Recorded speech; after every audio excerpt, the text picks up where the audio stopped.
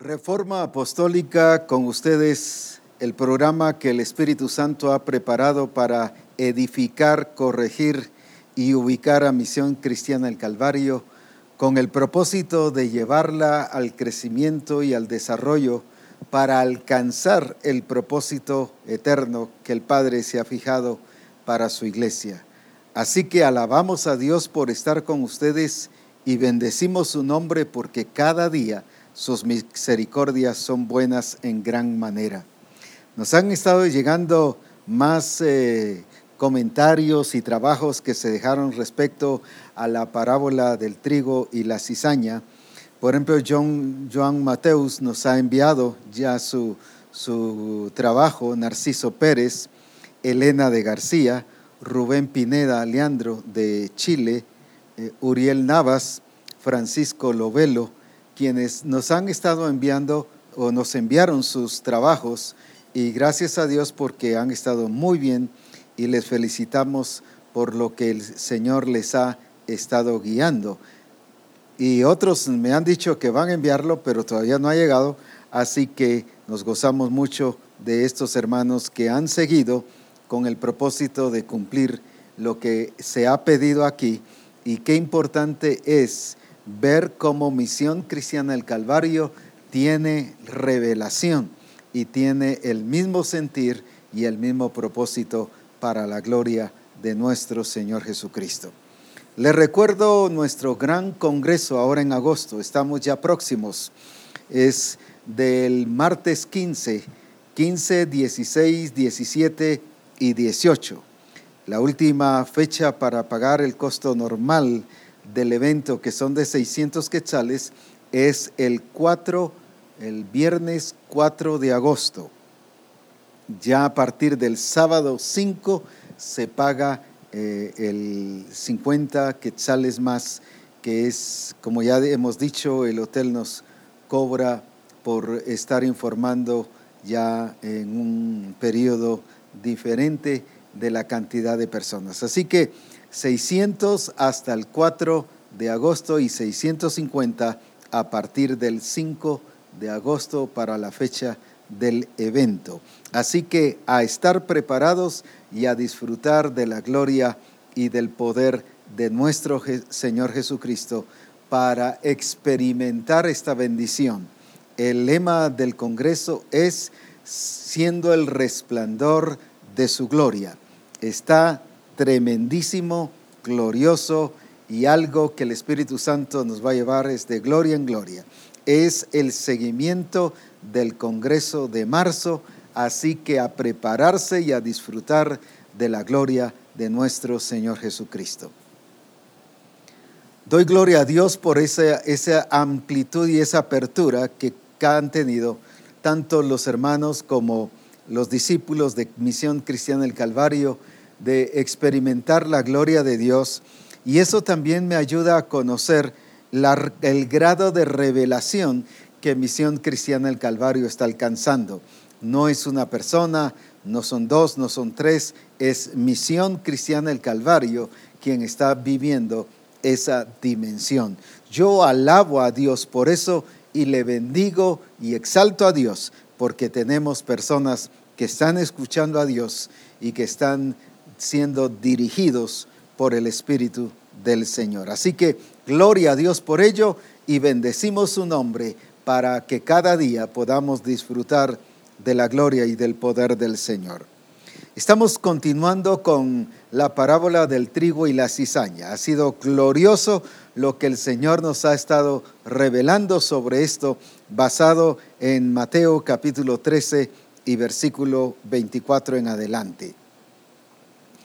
Resumiendo o recapitulando algunos puntos importantes, nos habla precisamente de que el sembrador sembró en su campo buena semilla, y en la buena tierra nos está definiendo el terreno, la semilla y el fundamento, y nos está definiendo que no tiene por qué haber cizaña, especialmente en el momento de haber sembrado la semilla. No fue sembrada con cizaña, sino se sembró la buena semilla. Y esta es la gran diferencia que debe marcar Misión Cristiana El Calvario. Ahora, ¿por qué hubo cizaña? No porque el enemigo fuera tan fuerte, tan intenso, tan poderoso. Fue porque él usó inteligencia, el enemigo visualizó el terreno apropiado de los que estaban creciendo, de los que habían sembrado buena semilla, y a ellos fue a sembrarles la cizaña. Ahora, ¿por qué? Porque se durmieron. Aprovechó ese tiempo donde todos estaban tranquilos, nadie se dio cuenta, nadie recapacitó de que había otra semilla sembrada a la par, nadie se dio cuenta sobre el asunto. El problema está que muchas de las cosas que aprendemos, que hacemos y que practicamos, nunca nos hemos dado cuenta en qué momento las aprendimos o las permitimos que se introdujeran en nuestra vida o en el matrimonio o en la congregación. ¿Por qué? Porque el enemigo espera cuando todos están dormidos. Y dormidos significa estar conformistas, no estar sobrios, no velar, no estar cuidadosos, permitir que otros diseños entren a mi vida, y de esa manera yo estoy aprendiendo de otro lado menos del diseño y del propósito que el Señor nos ha dado. Pero también estuvimos viendo sobre el tiempo. Un tiempo para trabajar y un tiempo para descansar, pero descansar no significaba dormirse. Si hubieran turnado, hubieran actuado con sabiduría para supervisar, nunca se percataron que había un enemigo que podía venir. El problema nuestro, estamos tan confiados que estamos haciendo el diseño, que estamos metidos en lo correcto, que estamos haciendo lo correcto, que no nos percatamos que hay un enemigo que lo que nos quiere es confundir, engañar, para que hagamos las cosas totalmente diferentes. Pero gloria a Dios, nos está hablando también sobre el tiempo. Mirábamos en el último programa de Reforma hace 8 días de que, como dice en el versículo 40, de manera que como se arranca la cizaña y se quema en el fuego, así será en el fin de este siglo. Ahora, el fin de este siglo está hablando de un periodo de tiempo. ¿Se recuerdan cuando dice que fuimos conformados, o que la iglesia de Roma estaba siendo conformada a este siglo, a este mundo? ¿Qué significa esto? Que era el fin de la era del mundo, del gobierno de la naturaleza adámica, de donde no se había radicado por cuanto no había sido muerta en la cruz. Solo tenía que haber un redentor, en este caso Cristo Jesús, y Cristo lo hizo, y allí fue muerto Cristo, pero también dice que fue muerta la naturaleza adámica, y ahora cuando resucita Cristo, por esa causa nosotros también resucitamos a novedad de vida cuando seguimos todo el proceso de salvación y realizamos el bautismo y somos introducidos al reino de Dios. Ahora, qué experiencia tan gloriosa esta entonces, que nos está marcando el fin de una era y el comienzo de una nueva etapa para la gloria de Jesucristo. El Señor trabaja siempre con tiempos. La ley tenía su tiempo y fue nuestro ayo para llevarnos a Cristo, pero ya cumplido su tiempo, ahora es a partir de ahí es Cristo. Y por lo tanto ahora todo es Cristo, y por lo tanto es Cristo el que es la cabeza de la iglesia y el que dirige la iglesia a través del Espíritu Santo. Ahora, entonces, entendiendo esto, Cristo mismo dijo, el tiempo de la siega ha llegado. Ahora es el tiempo de la cosecha. Ahora es el tiempo de ver los frutos. Ahora es el tiempo donde se van a expresar los frutos tales como son.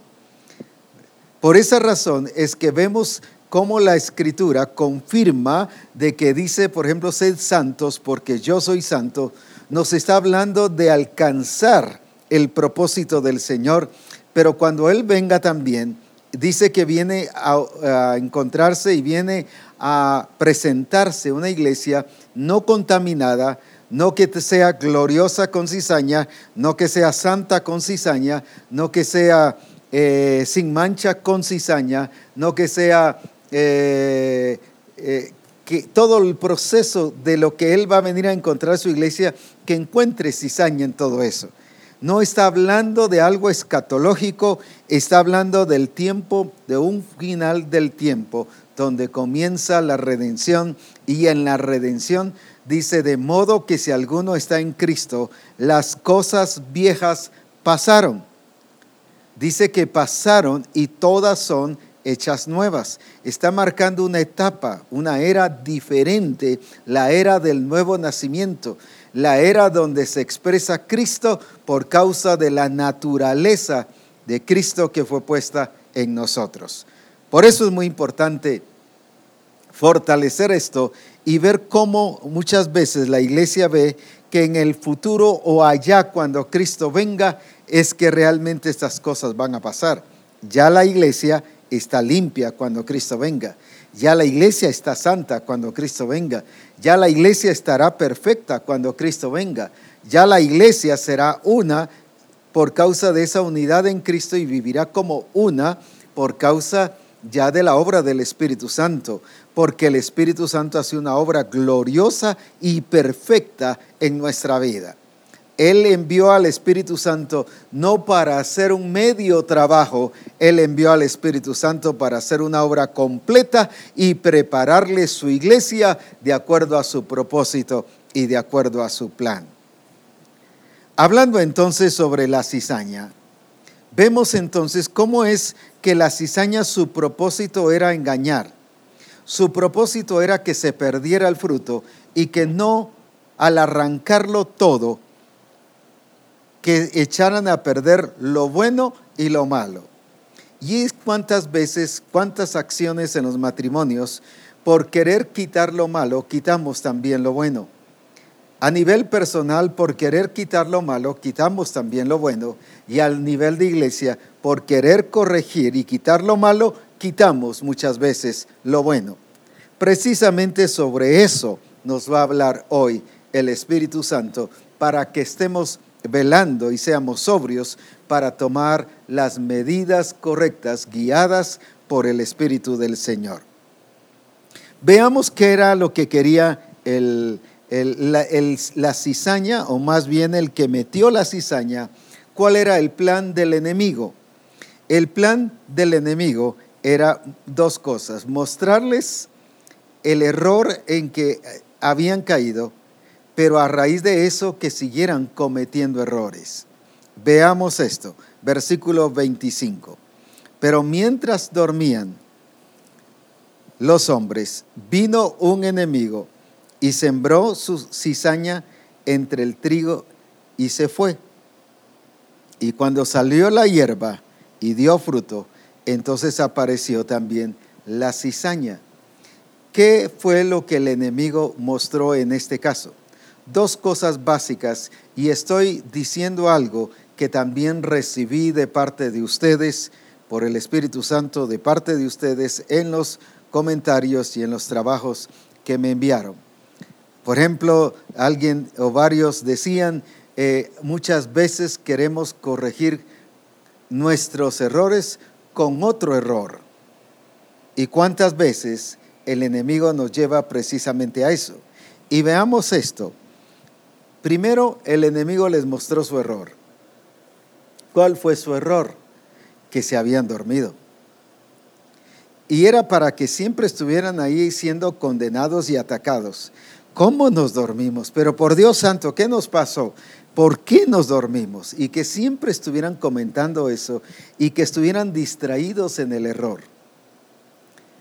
Al punto que les pasó tiempo en conocer de veras lo que alguien había sembrado la cizaña. Porque dice que, y cuando salió la hierba y dio fruto, entonces apareció la cizaña. ¿Cuánto tiempo pasó? No días, no semanas, sino fueron meses. Meses en que creció la hierba y creció el trigo, pero de ahí también fue donde ya apareció la cizaña. Hasta allí se dieron cuenta de su error. O sea, este adormecimiento no fue solo esa noche que se durmieron y que el enemigo vino a poner cizaña. Pasaron meses dormidos, que nadie se dio cuenta, nadie reaccionó, a pesar de que le iban a echar abono, a pesar de que la iban a regar, a pesar de que le estaban cuidando el trigo. Sin embargo, nadie reaccionó que alguien había puesto algo diferente y contrario. Eso significa, este adormecimiento duró meses en que ellos reaccionaran y se dieron cuenta. ¿Cuántas veces nosotros nos damos cuenta del problema, del error? Y ya nos hemos dado cuenta que ya pasaron meses y meses o años muchas veces y no hemos tomado las medidas correctas para arreglar las circunstancias. Ahora, ¿a qué los llevó el enemigo? Que vivieran bajo una actitud de acusación. Pero ¿qué pasó si nosotros sembramos bien la semilla? Nosotros fuimos los que sembramos la semilla y vimos que la semilla era correcta. Entonces, ¿por qué? ¿Qué le recuerda esa pregunta? ¿Por qué pasó esto en el hogar? ¿Por qué me pasó esto a mí? ¿Por qué le pasó esto a mis hijos? ¿Por qué pasó esto en la relación familiar? ¿Por qué pasó esto en la iglesia? ¿Por qué? Mire, la misma pregunta que ellos se hicieron. ¿Por qué entonces tiene cizaña? Ese por qué, ¿qué significa? Que no habían reaccionado, no se dieron cuenta, ni siquiera sintieron en qué momento ya había un problema allí. Ahora, el error entonces no solo que se consistió en que se durmieron una noche y que esa noche aprovechó el enemigo. El enemigo los vigiló y se dio cuenta que durante la noche se dormían y que nadie se quedaba vigilando. Eso tuvo que observarlos durante un buen tiempo. Aparte del tiempo que llevó en crecer la hierba y que al fin apareciera la cizaña. Eso llevó meses. Ahora, más el tiempo de observación del enemigo para llegar a dar justamente en el blanco y sembrar la cizaña. Ya dijimos en el programa de Reforma pasado que llegó a sembrar en el terreno que había sido hecho todo correcto. Y por eso es que el enemigo dice que anda como león rugiente, tratando de devorar, y por eso dice el Señor que debemos estar sobrios. Ahora, el que rodea, ¿para qué es que rodea? Porque está vigilando, está observando en qué momento nosotros estamos distraídos y que no nos damos cuenta que nos pone la cizaña. Y luego nos preguntamos, ¿y por qué? ¿Por qué pasó eso? Si lo que sembramos fue buena semilla, y ahora ¿por qué hay cizaña? No reaccionaron que la culpa la tenían ellos por no haber previsto que había un enemigo y no haber tomado medidas de cuidado, medidas de vigilancia, medidas en la cual pudieran ellos haber evitado. Recuerden que sí se pudo haber evitado porque no fue sembrada la semilla con cizaña. La cizaña fue puesta después. El orden, lo normal es sembrar la buena semilla y que dé su fruto. La prueba es la parábola del sembrador cuando fue sembrada en buena tierra. Produjo a 30, 60 y a 100 por uno. Y no solo produjo frutos, sino dice, y fue multiplicado. Pero ahí no dice que creció cizaña. Entonces el orden o lo normal, como se decía el lunes pasado, no es que haya cizaña. Pero aquí hubo cizaña por descuido, por permitir que el enemigo entrara y sembrara la cizaña. Ahora, veamos esto. El reconocer el error, el ver que habían caído en un error. Eso es una de las cosas que el enemigo siempre te va a enmarcar, tus errores y tus errores. ¿Quién es el que condenará? Dios es el que justifica, pero el diablo siempre te va a condenar y te va a condenar y te va a condenar. porque el propósito es limitarte, estancarte a través del espíritu de condenación. La iglesia de Roma vivía en esta actitud, a pesar de ser una iglesia. Por ejemplo, en Romanos habla precisamente de esto. Romanos 8:1. ¿Por qué les habla Pablo de esto? Porque ellos vivían en condenación a pesar de haber sido justificados. Pero escuche esto. Ahora pues, ninguna condenación hay para los que están en Cristo Jesús, los que no andan conforme a la carne, sino conforme al Espíritu.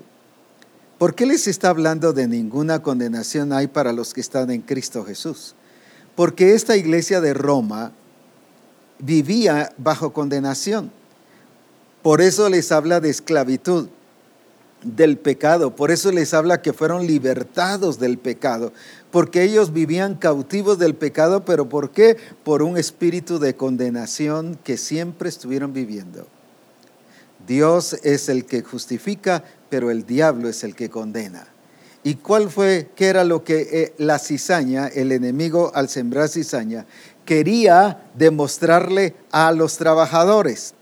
Confundirlos, engañarlos, pero que siempre vivieran acusados. ¿Pero por qué hicimos esto? ¿Pero cómo no se nos ocurrió? ¿Cómo no pudimos evitar? ¿Y cuántas veces, como dije, en el hogar, en el trabajo, a nivel personal, en la congregación, cómo permitió esto en la congregación? ¿Por qué no evité esto? ¿Por qué no tomé las medidas correctivas? ¿Cómo no me di cuenta que esto me pasara a mí? Y cuando sentimos, ya nos pasó. Para que vivamos condenados. Aquí hay una prueba de una iglesia que vivía condenada. Ahora pues ninguna condenación hay para los que están en Cristo Jesús. ¿Cuál es la intención? Estancarte, limitarte y estorbarte que crezcas. ¿Por qué? Porque siempre te sentirás acusado. ¿Cómo te acusa? ¿Te recuerdas que hace 5 años mataste a tal persona? ¿Te recuerdas que le robaste a tal persona? ¿Te recuerdas cómo vivías drogado? ¿Te recuerdas cómo vivían hace 5 años peleando con la familia? ¿Te recuerdas? Y te trae recuerdos y recuerdos e incluso te limita a evangelizar. Yo no voy a evangelizar porque yo tengo en mi vida una marca que maté a una persona, o porque no me porté bien con mi familia, o porque no hice esto o lo otro. Nos trae recuerdos para acusarnos y condenarnos y que de esa manera no hagamos bien las cosas. Ahora bien, entonces una de las primeras cosas que el enemigo quiere hacer en la vida de todo discípulo que está haciendo las cosas correctas es hacerte ver tus errores y tus errores y tus errores. Y empiezas entonces a recordarte, sí, es cierto, yo hice eso. Sí, pero recuerda, las cosas viejas pasaron y todas son hechas nuevas. Y ahora en Cristo has sido justificado. Y por eso esta iglesia de Roma vivía bajo condenación. Y por eso no pudieron dar la talla, sino siguieron conformados a este siglo. Cuando Él ya nos había libertado, ya había llegado el tiempo de este siglo, de terminar esa era. Sin embargo, los de Roma todavía vivían bajo esa época, una época que ya había pasado. Sin embargo, la iglesia de Roma vivía bajo esas costumbres, tradiciones, conformados a una época que el Señor ya había destruido en la cruz. Ahí fue clavada todas las cosas. El hombre viejo ahí fue muerto. Sin embargo, por eso les dice, los que no andan conforme a la carne, sino conforme al Espíritu. En otras palabras, los que están en orden, el buen trigo no tiene por qué sentirse acusado. Y aquí la pregunta era, ¿y entonces por qué tiene cizaña si sembramos buena semilla? ¿Por qué hay esto? ¿Por qué pasó esto? Cuidado con que te estés acusando, pero no permitas que nadie tampoco te esté acusando. ¿Por qué razón? Porque el acusador, dice la Escritura, es el diablo.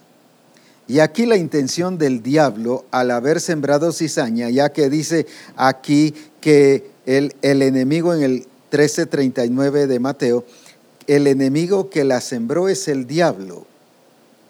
El enemigo que la sembró es el diablo. Su origen es satánico, es el diablo. Su naturaleza es del diablo. Todo su propósito viene del diablo. Toda intención es intención del diablo. Ahora, entonces, les hace enmarcar y que ellos descubrieran su propio error. Un error que no duró una noche, un error que duró un tiempo. El tiempo que los estuvo vigilando, se durmieron. Entonces, por eso fue y sembró, pero luego no se dieron cuenta hasta que creció la hierba, creció el trigo y creció la cizaña, se dieron cuenta y reaccionaron. Se durmieron aunque estaban despiertos, porque regaban, abonaban, pero nunca se dieron cuenta de que algo pudiese estar semejante y tratando de afectar la verdadera cosecha. La segunda lección que quiero que aprendamos hoy es que queremos resolver los problemas con otro error. Los errores los queremos resolver con otro error. Recuerde que un pecado nos lleva a otro pecado. El pecado siempre concibe el pecado. Por esa razón es que tenemos que ser muy cuidadosos y sabios. ¿Se recuerda usted del caso de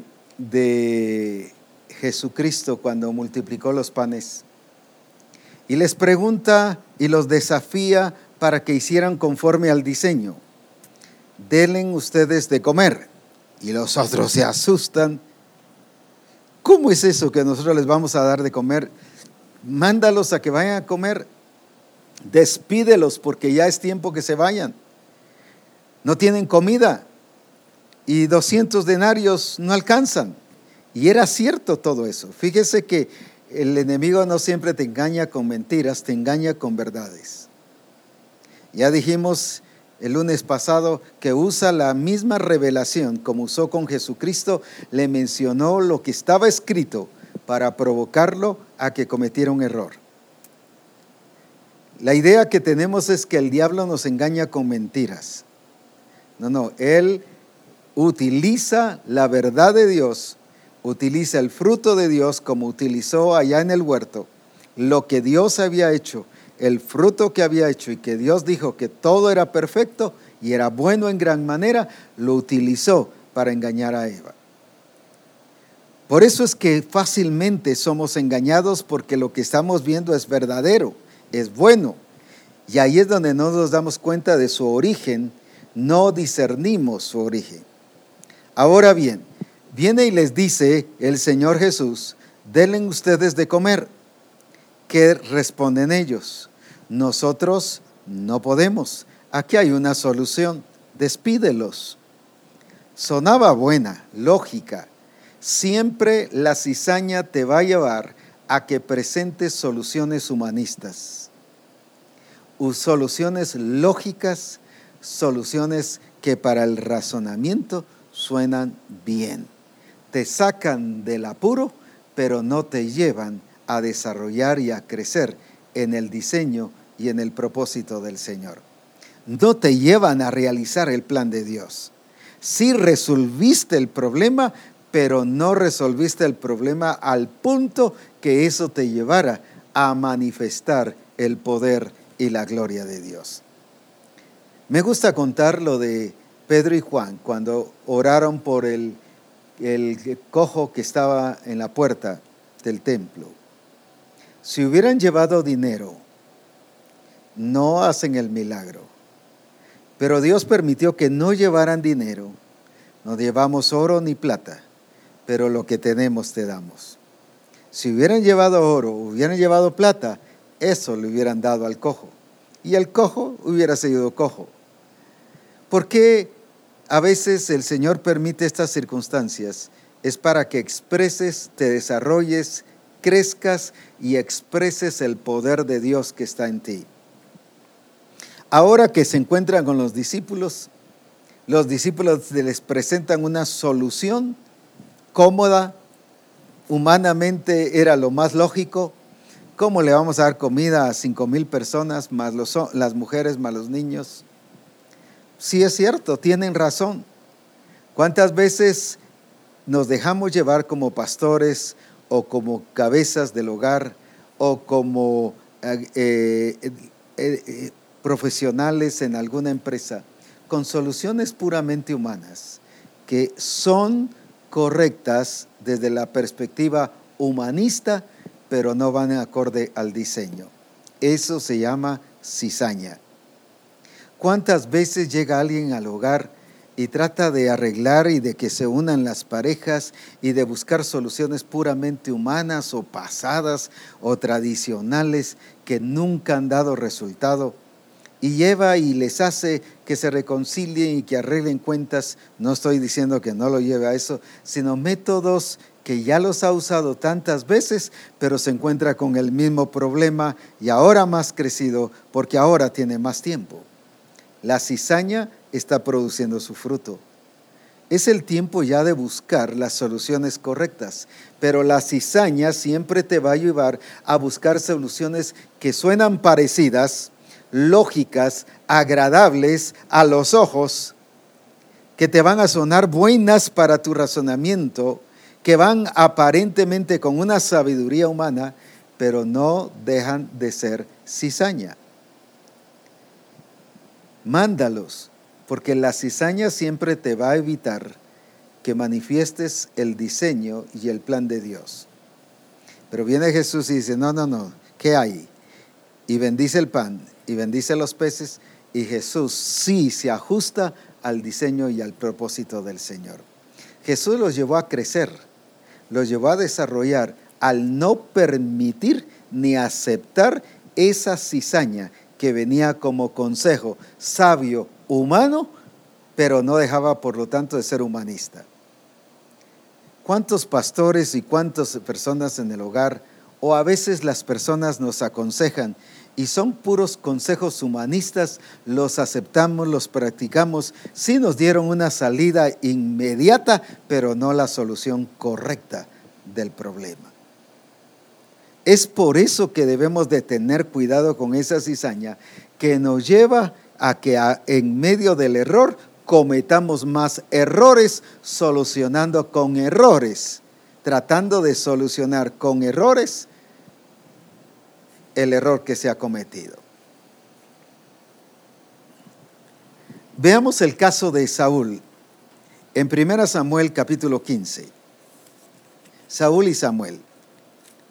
El Señor le había dicho a Saúl a través de Samuel que no dejara nada, que derrotara a los amalecitas y que todo lo acabara.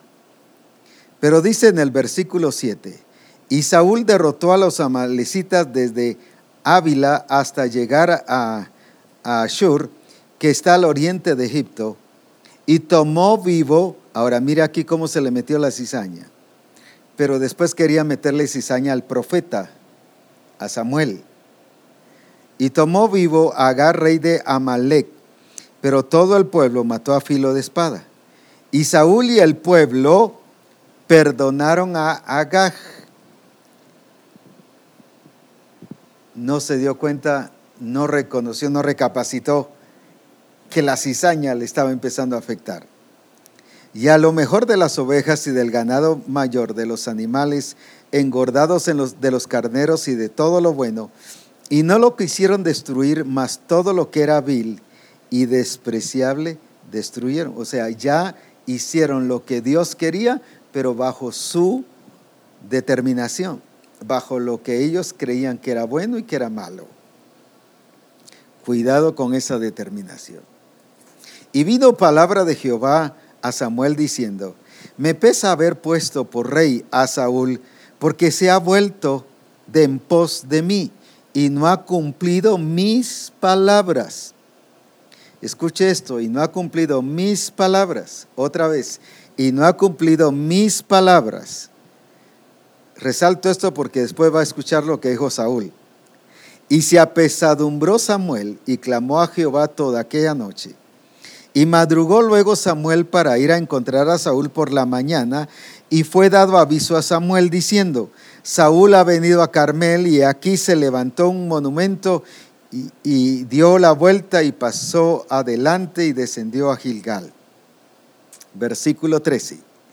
Vino pues Samuel a Saúl, y Saúl le dijo, mire la diferencia de lo que dijo Dios y de lo que dijo Saúl. Bendito seas tú de Jehová, yo he cumplido la palabra de Jehová.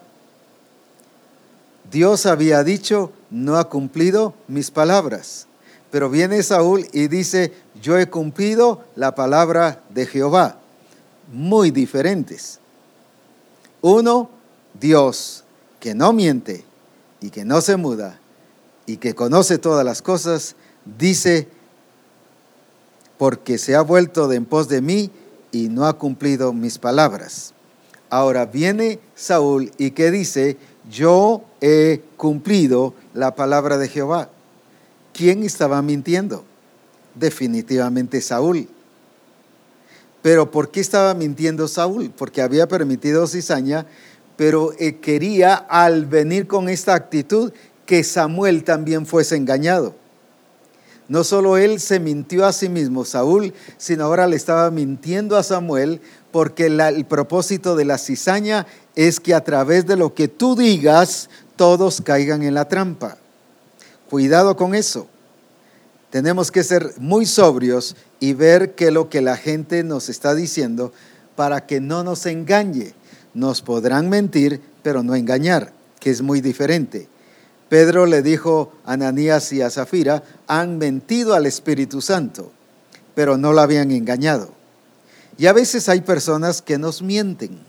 Yo estoy bien, ya hice tal cosa y cuando se va a ver, no está. El grupo está creciendo, cuando se va, no está. ¿Cómo está en familia? Muy bien, pero cuando se va a ver, hay discordia, hay división, hay pleito, hay desorden. Entonces no está bien. ¿Y cuántas mentiras hay que llegan con los ministros mintiéndoles? La intención es hacer que el ministro crea la mentira para que dé soluciones mentirosas. Ahora bien, ¿qué hizo Samuel? Y fíjese cómo la reacción de Saúl. Y luego Samuel entonces, versículo 14, dijo, pues qué balido de ovejas y bramido de vacas es este que yo oigo con mis oídos. Y Saúl respondió, de Amalec los han traído porque el pueblo perdonó. Fíjese que ahora le echó la culpa al pueblo. Cuando tú escuchas a una persona que siempre le está echando la culpa a los demás, es seña que lleva cizaña. Nunca reconoció, es que yo lo permití, es que yo fui el que lo hice, es que yo fui el que lo dije. Siempre la cizaña te llevará a que le eches la culpa a los demás. Y cuando tú escuches a una persona que le está echando la culpa a los demás, es seña de que tiene cizaña y te quiere contaminar con cizaña. Sigamos viendo esta cizaña tremenda. ¿Y qué siguió diciendo? Y Saúl respondió, de Amalec los han traído, porque el pueblo perdonó. No dijo, yo lo perdoné. Si la orden le había sido dada a Saúl, no dejes a nadie, mata todo, extermínalo todo. Eso se le dijo no al pueblo, a Saúl. Pero ahora viene Saúl y dice, fue el pueblo. El pueblo lo perdonó. ¿Y qué dice? Lo mejor de las ovejas y de las vacas, y mire la astucia, para sacrificarlo a Jehová tu Dios. Muy bien, los vamos a premiar. Ellos pensaron en adorar a Dios. La cizaña nunca podrá exaltar a Dios, ni engrandecer a Dios. A través de la cizaña sí vas a exaltar y a engrandecer a Dios, por ver la manifestación de Dios destruyendo la cizaña. Pero la cizaña nunca va a glorificar a Dios. Y por eso ahora viene y dice, para sacrificarlos a Jehová, tu Dios. No dijo mi Dios. Saúl no dijo mi Dios, sino dijo tu Dios. Pero lo demás lo destruimos, como quien dice, sí hicimos algo. Entonces dijo Samuel a Saúl, déjame declararte lo que Jehová me ha dicho esta noche. Y él le respondió, di. Y dijo Samuel, aunque eras pequeño en tus propios ojos, no has sido hecho jefe de las tribus de Israel, y Jehová te ha ungido por rey sobre Israel, y Jehová te envió en misión.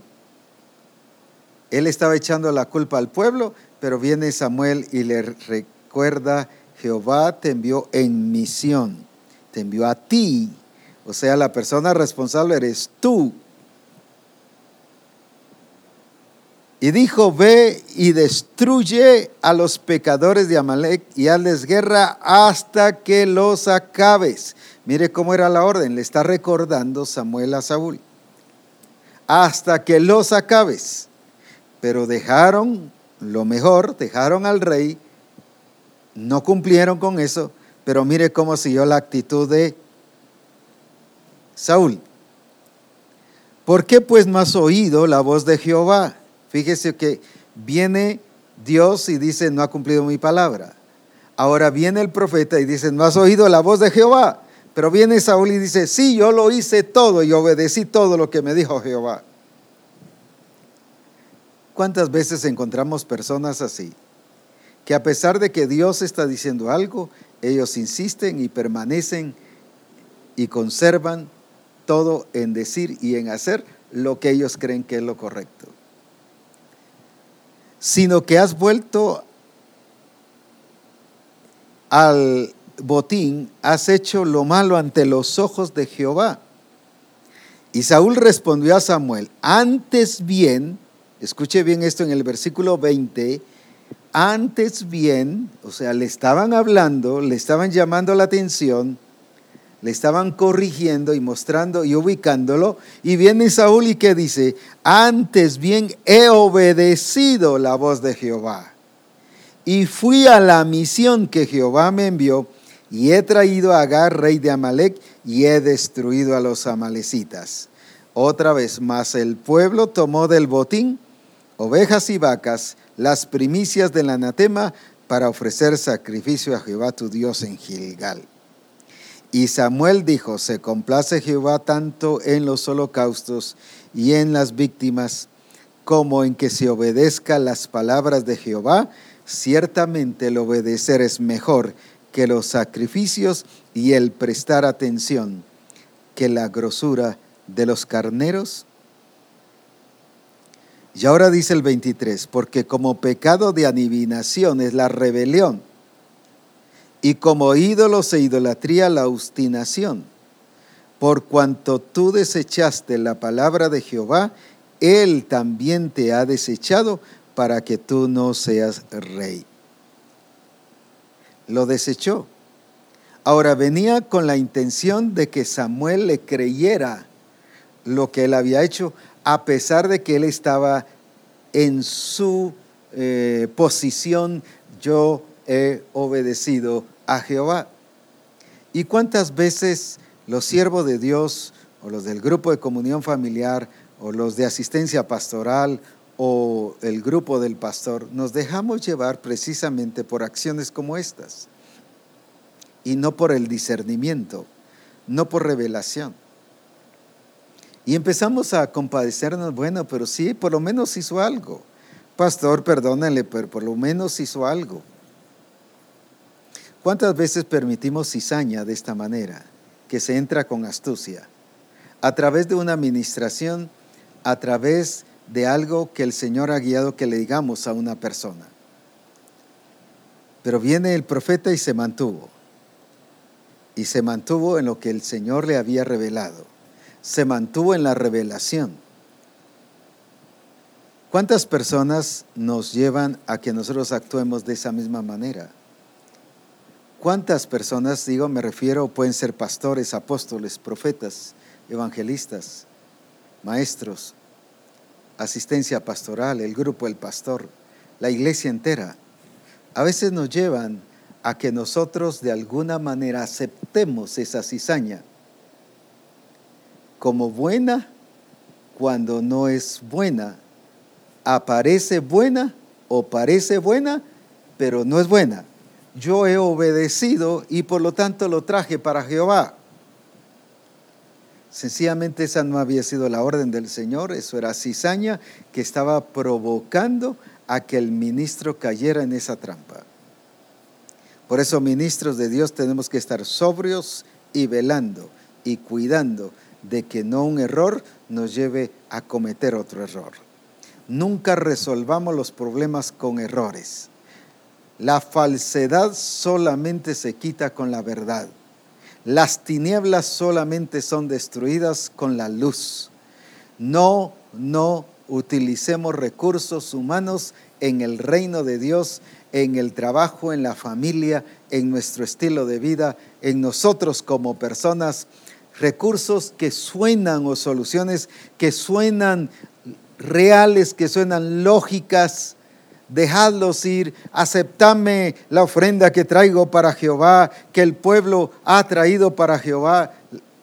No, son buenas porque aparentemente venían a adorar a Dios. Los discípulos aparentemente le estaban aconsejando a Jesús, mándalos mejor, ¿para qué nos vamos a complicar la vida? Lo querían sacar del propósito de Dios, de que ese momento los llevara a crecer en su fe, los llevara a crecer y a desarrollar en el diseño y en el propósito de Dios. Lo mismo aquí quisieron sacar a Samuel. ¿Y cuántas veces nosotros aceptamos cosas que no son correctas, parecen correctas, suenan correctas, pero no van acorde a lo que el Señor ha dicho? ¿Por qué desechó el Señor a Samuel? Precisamente porque no obedeció la voz de su boca, lo que él le dijo, y eso se llama cizaña. Y quiso meterle cizaña al ministro, en este caso al profeta, para que de esa manera el profeta accediera y permitiera todas las cosas y se afectara el propósito de Dios en el pueblo del Señor. Y que de esa manera aceptara a Samuel para que continuara como rey. ¿Cuántas veces nos pasa así? Que queremos que continúe, queremos que siga, déjenlo. Eso no quiere decir que no seamos misericordiosos, pero dentro del diseño. No estoy hablando de falta de justicia, pero tiene que encajar dentro del diseño. El propósito de Jesús con Pedro no era permitir que el error continuara, era ver que en él se estaba realizando el diseño, que era un trigo que estaba creciendo, pero que iba a ser levantado para la gloria de Dios. Eso es ser justo y eso es ser misericordioso. ¿Por qué razón? Porque todo encaja dentro del diseño. Ahora bien, entonces, ¿cómo podemos resolver los problemas? ¿Cómo podemos quitar los errores? Si de alguna manera en algún momento pudimos haberle dado lugar al diablo y permitir que entrara en la familia, se afectara con costumbres, con tradiciones, con necedades, con gritos, con la forma de conducir el hogar, basándonos solo en que nos amamos y que nos queremos, cuando lo que Dios quiere es que seamos perfectos en toda nuestra manera de vivir. Decía uno de estos domingos en la sede central, no nos vamos a ir al cielo como pareja en el sentido de que porque nos amamos, mira, habían errores, pero yo la amo mucho, y ella va a decir, sí, habían errores, pero yo lo amo a él, y el Señor nos va a decir, pase adelante, porque se aman, sino porque somos perfectos, porque llegamos a ser santos, porque estamos dando la talla, porque hemos llegado a ser precisamente de acuerdo al plan y al propósito del Señor. Por eso que el Señor quiere que nosotros apuntemos hacia lo máximo y hacia lo mejor, que es el Señor. No hay otro más que Él. Ahora, ¿cómo entonces vamos a solucionar los errores? Con la verdad, con el diseño. haciendo las cosas correctas, no humanas. Era lo mismo que le pasaba a la iglesia de Corinto. Por eso no crecieron y se quedaron estancados. Mire lo que dice aquí en 1 Corintios capítulo 1. 1 Corintios capítulo 1.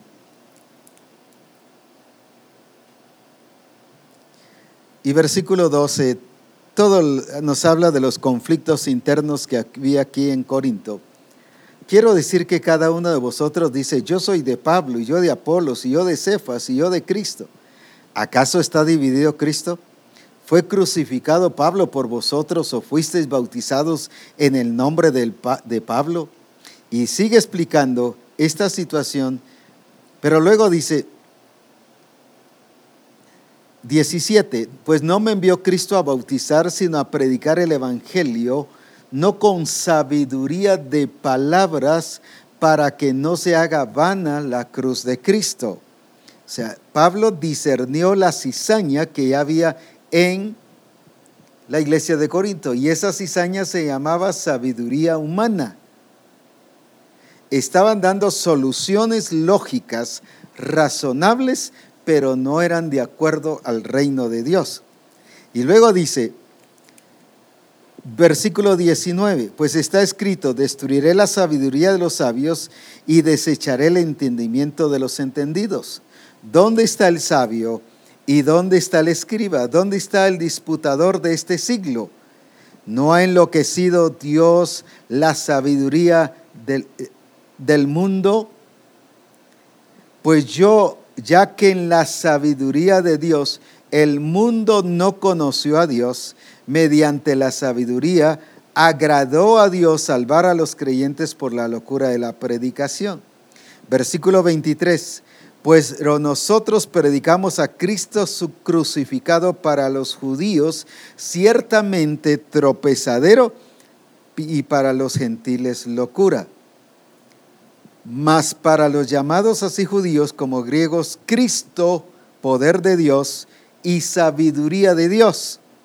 Porque lo insensato de Dios es más sabio que los hombres, y lo débil de Dios es más fuerte que la de los hombres. Pero mirad vuestra vocación. No sois muchos sabios según la carne, ni muchos poderosos, ni muchos nobles, sino que lo necio del mundo escogió Dios para avergonzar a los sabios, y lo débil del mundo escogió Dios para avergonzar a lo fuerte. Y lo vil del mundo y lo menospreciado escogió Dios, y lo que no es para deshacer lo que es. Versículo 30. Mas por él estáis vosotros en Cristo Jesús, el cual nos ha sido hecho por Dios sabiduría, justificación, santificación y redención. El capítulo 2 y versículo 5, para que vuestra fe no esté fundada en la sabiduría de los hombres, sino en el poder de Dios. ¿Qué había pasado con la iglesia de Corinto? Habían preferido la sabiduría de los hombres, o sea, la sabiduría humanista, que daba soluciones lógicas, razonables, pero ¿qué había pasado?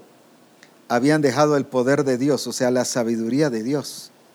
Iglesias de Dios que se estaban dirigiendo por pura sabiduría humana. Lo mismo pasó con la iglesia de Roma en el capítulo 1. En Romanos capítulo 1. ¿Qué dice que pasó aquí? Versículo 21.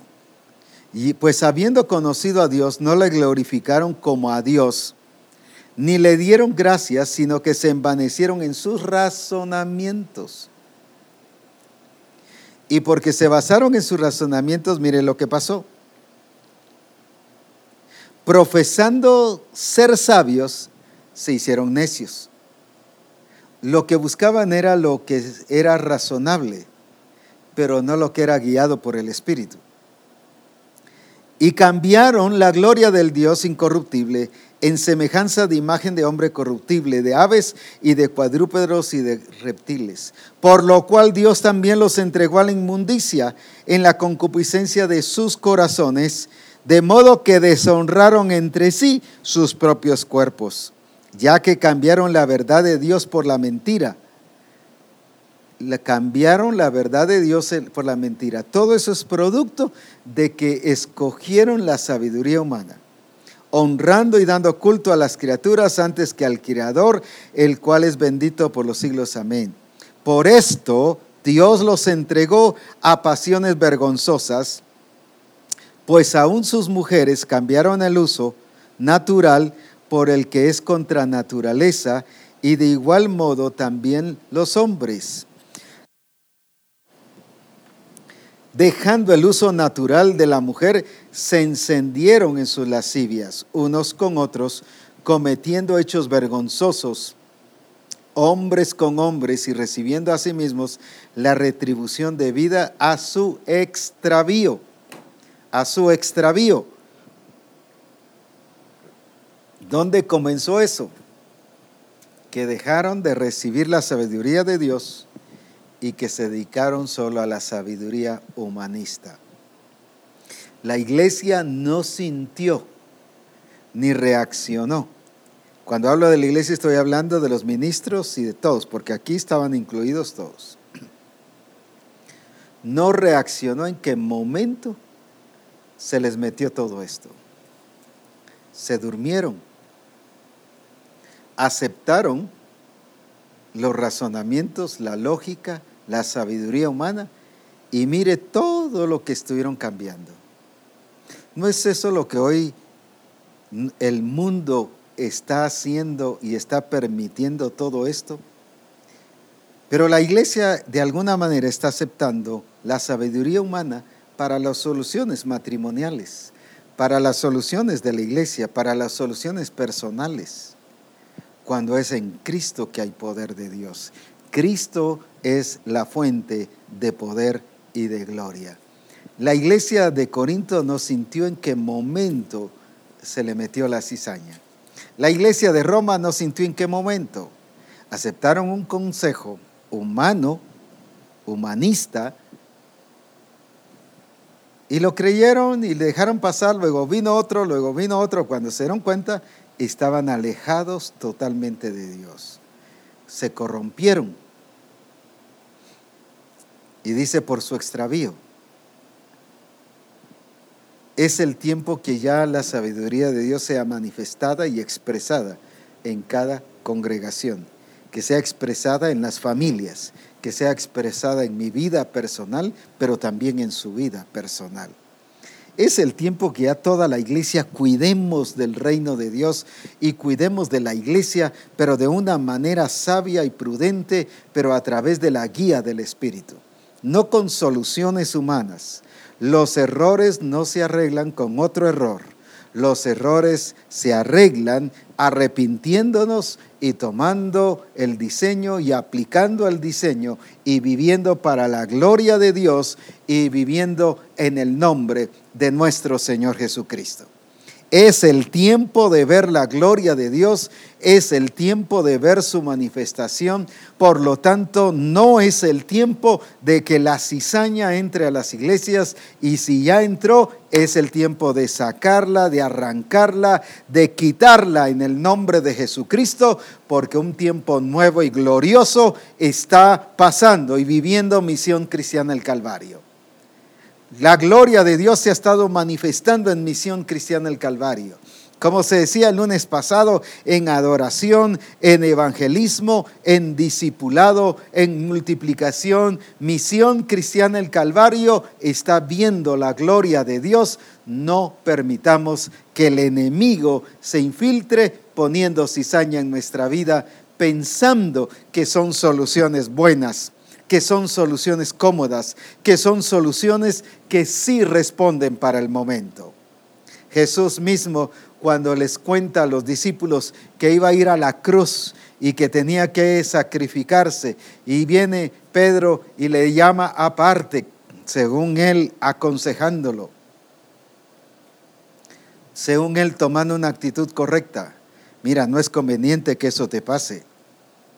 No debes ir ahí, eso no te tiene por qué pasar. Las cosas se pueden arreglar diferente, no hay por qué, eso no es necesidad de ir a la cruz. Lo estoy parafraseando. Y viene Jesús y le dice, quítate delante de mí, Satanás, porque me eres tropiezo. Y recuerde que aquí la Escritura dice, por ejemplo, en el versículo, aquí en Mateo capítulo 13, y en el versículo 41, habla de los que sirven de tropiezo, de los que hacen tropiezo, del tropiezo en sí, que es la cizaña. Y viene Jesús y le dice, quítate delante de mí, Satanás, porque me eres tropiezo. No dice que lo hizo tropezar.